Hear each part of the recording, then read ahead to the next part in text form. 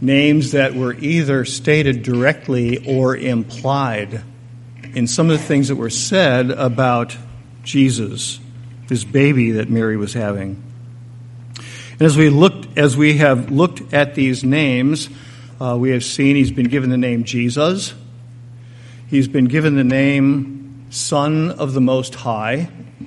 He's been given the name the Son of David, indicating his kingship. And we'll see the fourth name that we're looking at today. From Luke chapter 1, reading verses 26 through 38. In the 6th month, the angel Gabriel was sent from God to a city of Galilee named Nazareth, to a virgin betrothed to a man whose name was Joseph, of the house of David, and the virgin's name was Mary. And he came to her and said, "Greetings, O favored one, the Lord is with you." But she was greatly troubled at the saying and tried to discern what sort of greeting this might be. And the angel said to her, "Do not be afraid, Mary, for you have found favor with God.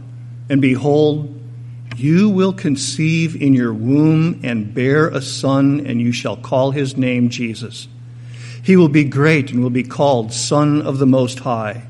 And the Lord God will give to him the throne of his father David. And he will reign over the house of Jacob forever, and of his kingdom there will be no end." And Mary said to the angel, "How will this be, since I'm a virgin?"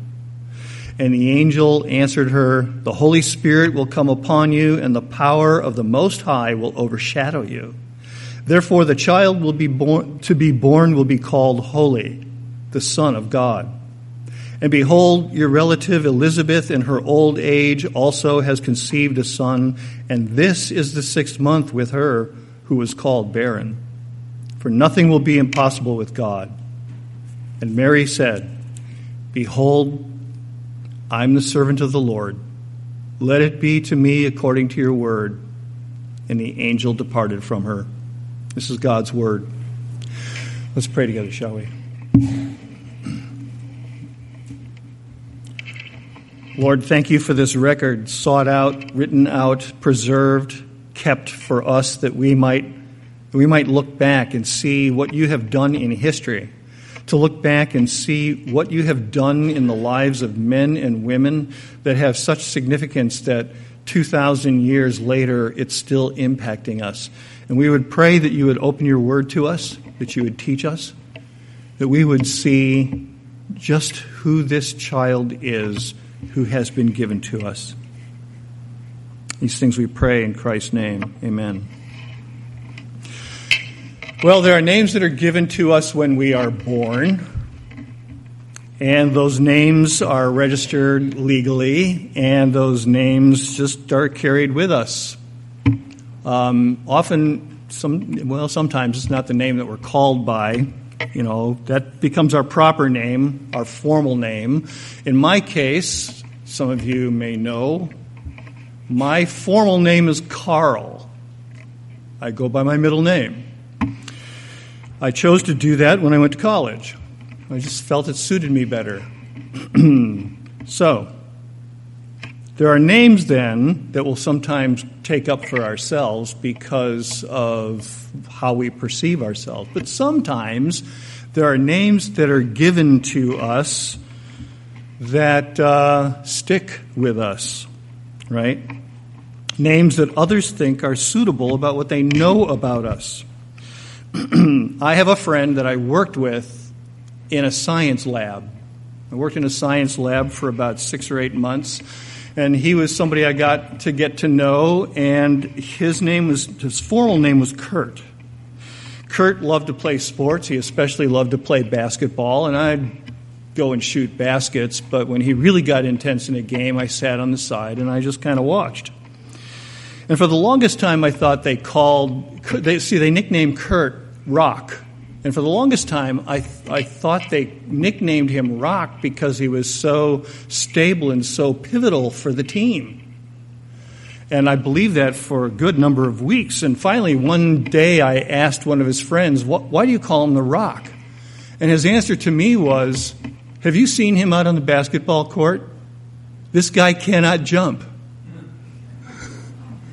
We've tried to teach him how to spring up closer to the hoop. He can't do it. And we used to shout, "Jump, Rock, jump." Of course, he couldn't jump. And so it's just stuck. We now just call him Rock. So some names are given to us based upon a characteristic that others see in us.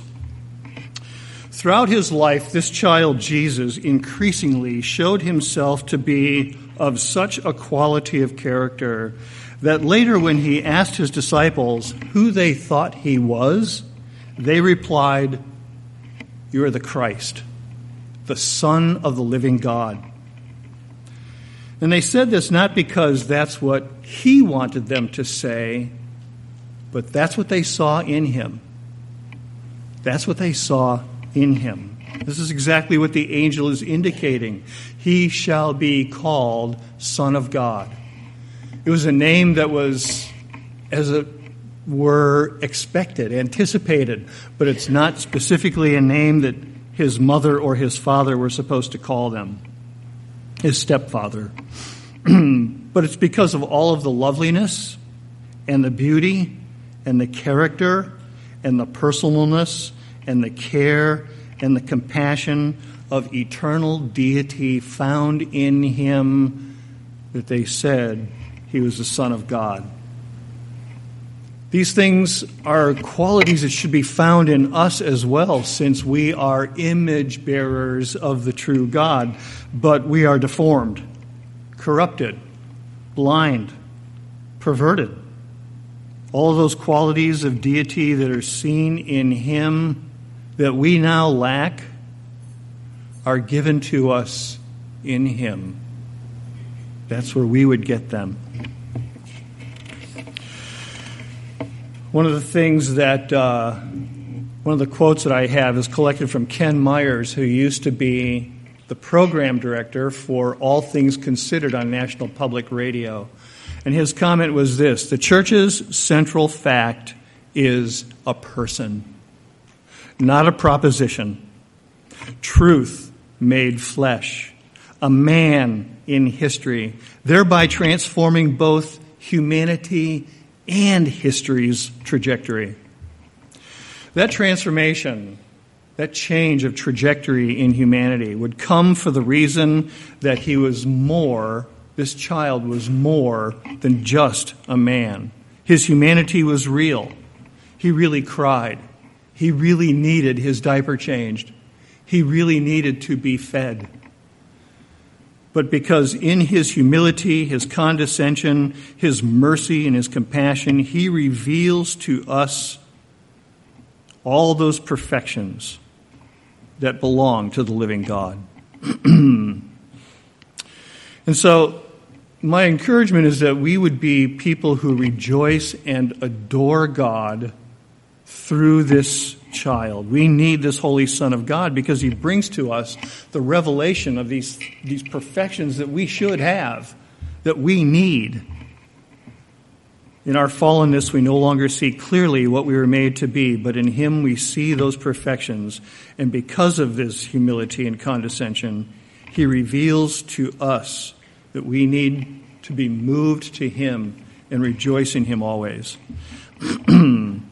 Let us rejoice in what he reveals. To see this more clearly, I would like us to see God in the Old Testament.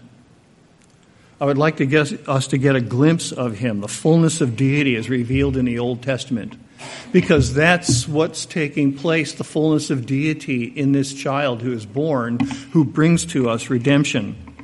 When we look at how God interacts with his people in the Bible throughout history, we see certain things that move us to rest and adoration. His very name, God, Elohim, in the Hebrew, most often refers to him as the Creator. More than 900 times the name Elohim shows up in Scripture. The maker of all things, visible and invisible, as it says in the great Nicene Creed. composed in the year 325 and held onto by every true Christian church even today. He, God, Elohim, is the reason that there is something instead of nothing. And not only is there something instead of nothing, the something that has been made well. The air that we breathe, the food that we eat, intended to sustain our bodies, intended to sustain us in life. He, God, Elohim, is the reason that there's something instead of nothing. He is the self-existent God. Nobody made him. He's always been. In all of his perfections and all of his beauty, no one made him. He always has been, and he's the everlasting God, referred to in Scripture as El Olam, God who is everlasting, who was and is to come. He didn't create the heavens and the earth as just a mere existence, as a mere pile of stuff. He bestowed upon it beauty and wisdom of design, with each thing doing its part in the overall life of the world. He made these things, these everyday things around us, wisely and well with a purpose that living things would produce more of themselves. Not only did he create things, he sustains things. He upholds them, keeping them alive, providing for them. As the psalmist says, setting boundaries of the oceans, directing the power of the storms, giving living things their food in their season.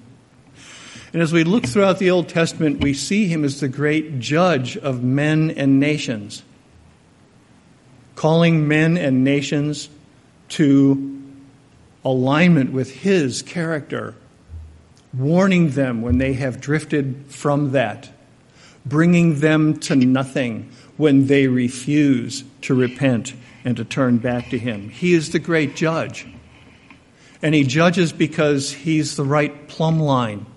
He is the right measure. He does it in love and in holiness and in uprightness. He is a God who is more than just those transcendent kinds of things that we read about in Scripture. And because of his great transcendence and his great power, we could easily think of himself as a God who is aloof, far off, disinterested in the things that go on here. That's not the case. He's a God who is intensely personal, a God who is close, even beside you right now, whispering grace to you, listening to your thoughts, discerning who you are and what you need. He's a God who is close. Scripture says that he sees people. He's got the name El Roi, the God who sees and hears. And that was said by someone who was stuck out in the desert with her baby, and God came close and said, "Don't worry, I'm taking care of you and the child." God sees his people. He saw them as they were burdened in Egypt underneath their load. He hears his people. He hears their cries. He hears their praise. He feels the weight of their oppression, and he bends his ear to their prayers, even as I prayed a little while ago. He hears you. He hears you. However imperfectly you express your prayers, however without words you express your prayers, he's a God who hears. He is with his people in their struggles. He was with the 3 young men in the fiery furnace. He was with his people in their battles. He was with Daniel in the lion's den and kept the mouths of the lion closed. Whatever circumstance you are in, whether it's severe temptation and you're ready to collapse into it, whether it is the need for guidance, he is with you.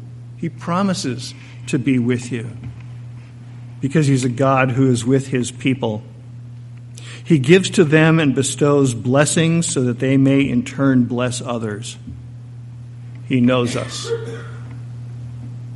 He guides his people and is with his people. So when we start seeing this name in this passage, he shall be called holy. He'll be called holy, the Son of God.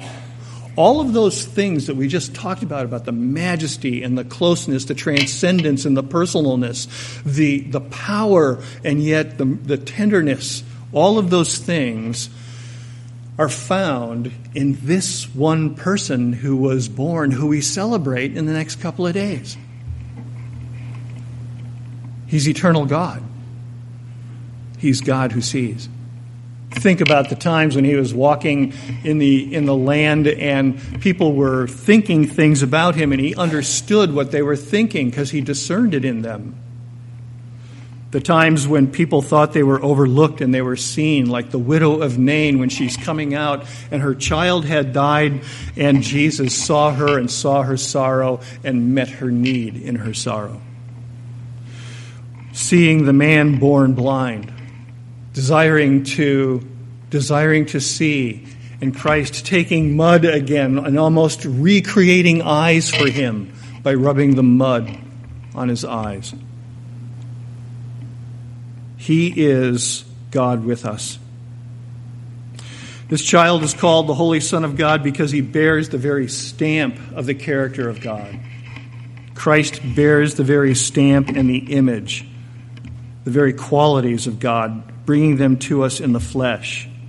Colossians 1:15 and 16 says this: He is the image, Christ is the image of the invisible God, the firstborn of all creation. For by him all things were created in heaven and on earth, visible and invisible, whether thrones or dominions or rulers or authorities. All things were created through him and for him.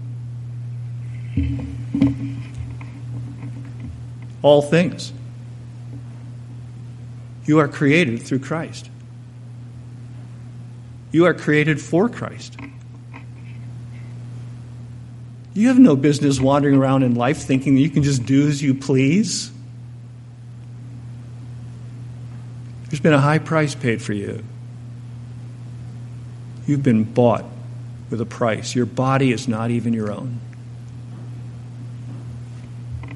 Therefore, let us glorify God in our bodies. It is this holy child for whom all things were created. Every mountain, every star, every river and tree, every bird and beast. Everything is his and was made for him.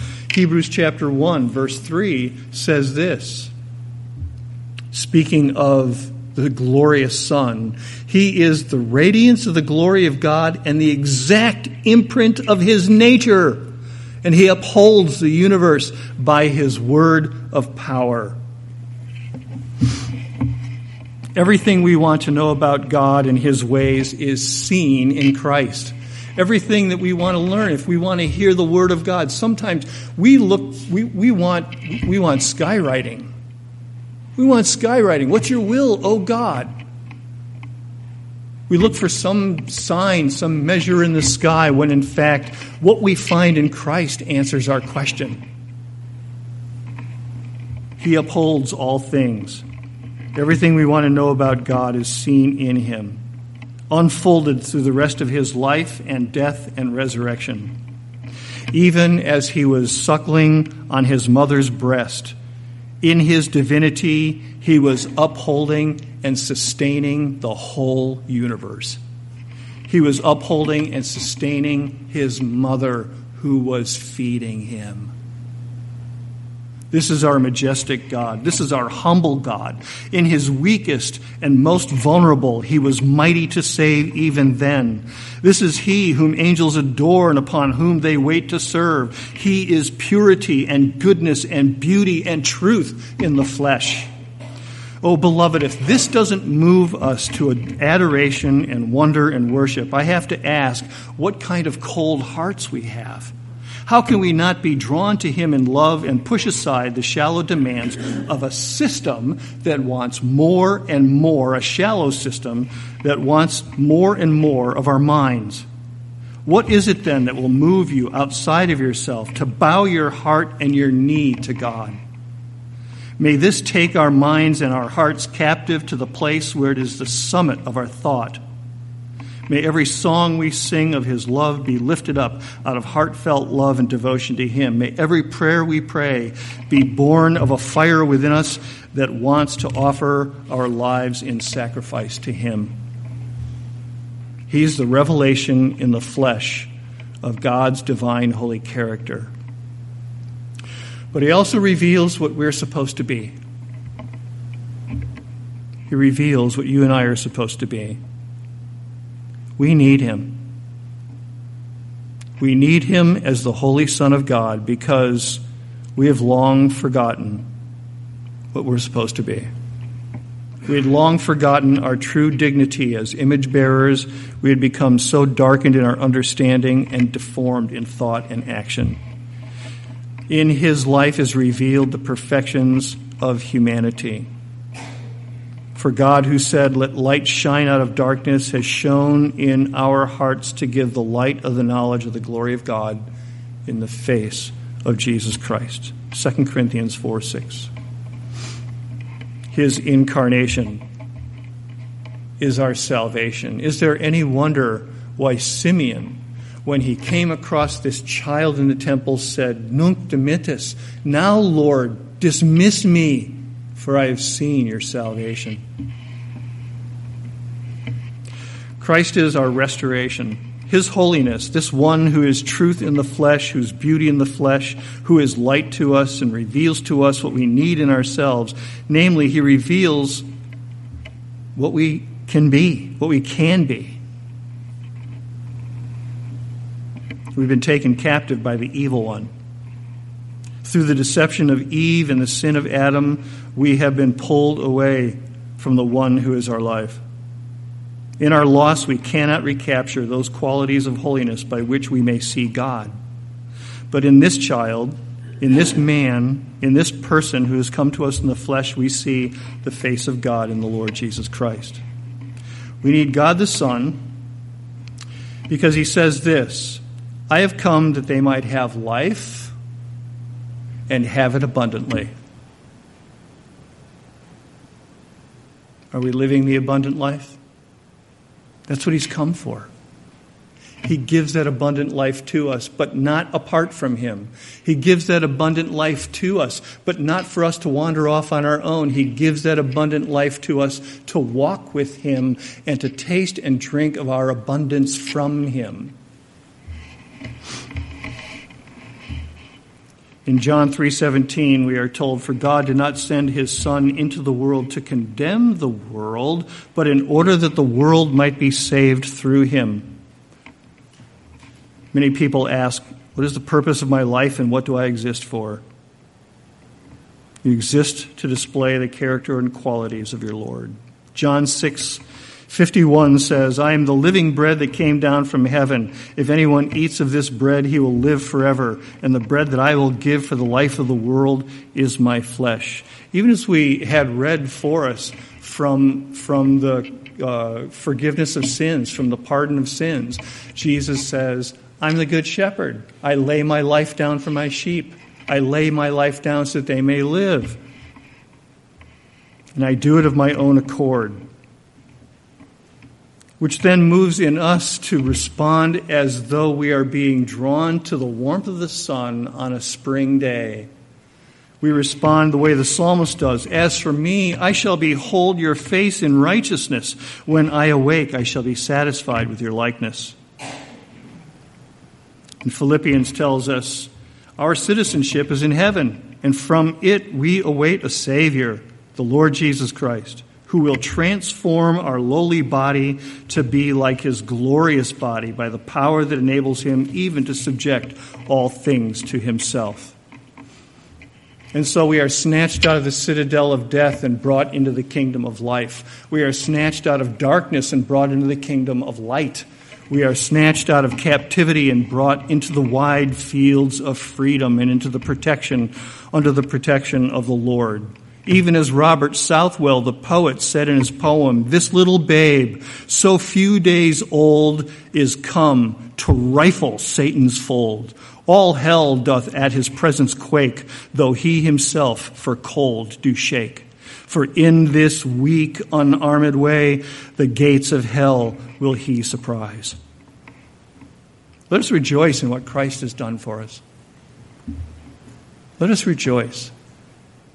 And that's a joy that has a multiplicity of expression, whether that be a verbal shouting out of amen or a quiet comfort of knowing that you belong to the Lord and that he is working good things in you. As the kings of old made every effort to find him and come before him to give him gifts, let us give him the gift of ourselves, a living sacrifice of love and service, which is suitable for those who are redeemed. The manner in which we are drawn to warm sunlight after a cold winter, let us be drawn to this Christ, to be invigorated to reflect his life in us. He came in humility. We can live with one another in humility. As he came to be compassionate and merciful, we can be compassionate and merciful to those around us. As he came to bear witness to the truth for our guidance and for our good, let us bear witness to the truth for the good of others. As the hymn writer has expressed, "O holy child of Bethlehem, be born in us today." Beloved, if you have not asked Christ to come into your heart and to live in you and to be born in you, you may do that now. You may bow your heart and your head and ask Jesus to come in and to be born in you, to set you free from the powers of the evil one, to set you free from the powers of Satan, so that you may have this joy and this light and this life. With this name, Son of God, we have, and taken with the other names, the angels have revealed in speaking to Mary, the angel revealed in speaking to Mary, we have the full revelation of God's love toward us. Jesus, salvation is of the Lord. Don't look anywhere else. Jesus is salvation of the Lord.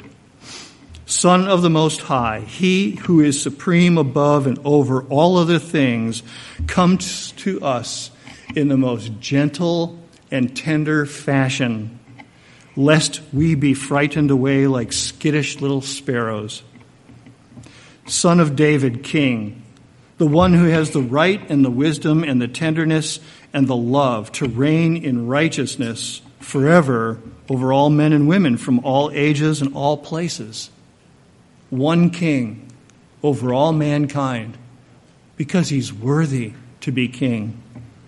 And Son of God, beautiful creator, tender provider, present and personal, merciful and compassionate, loving us as his own and keeping us as his family. This child whom we celebrate at the height of the Christmas tide season is divinity and truth come to us in the flesh, to be our captain, our king, our kinsman redeemer. In this, he remakes us to be more than we ever could have made ourselves to be. Let's pray together, shall we?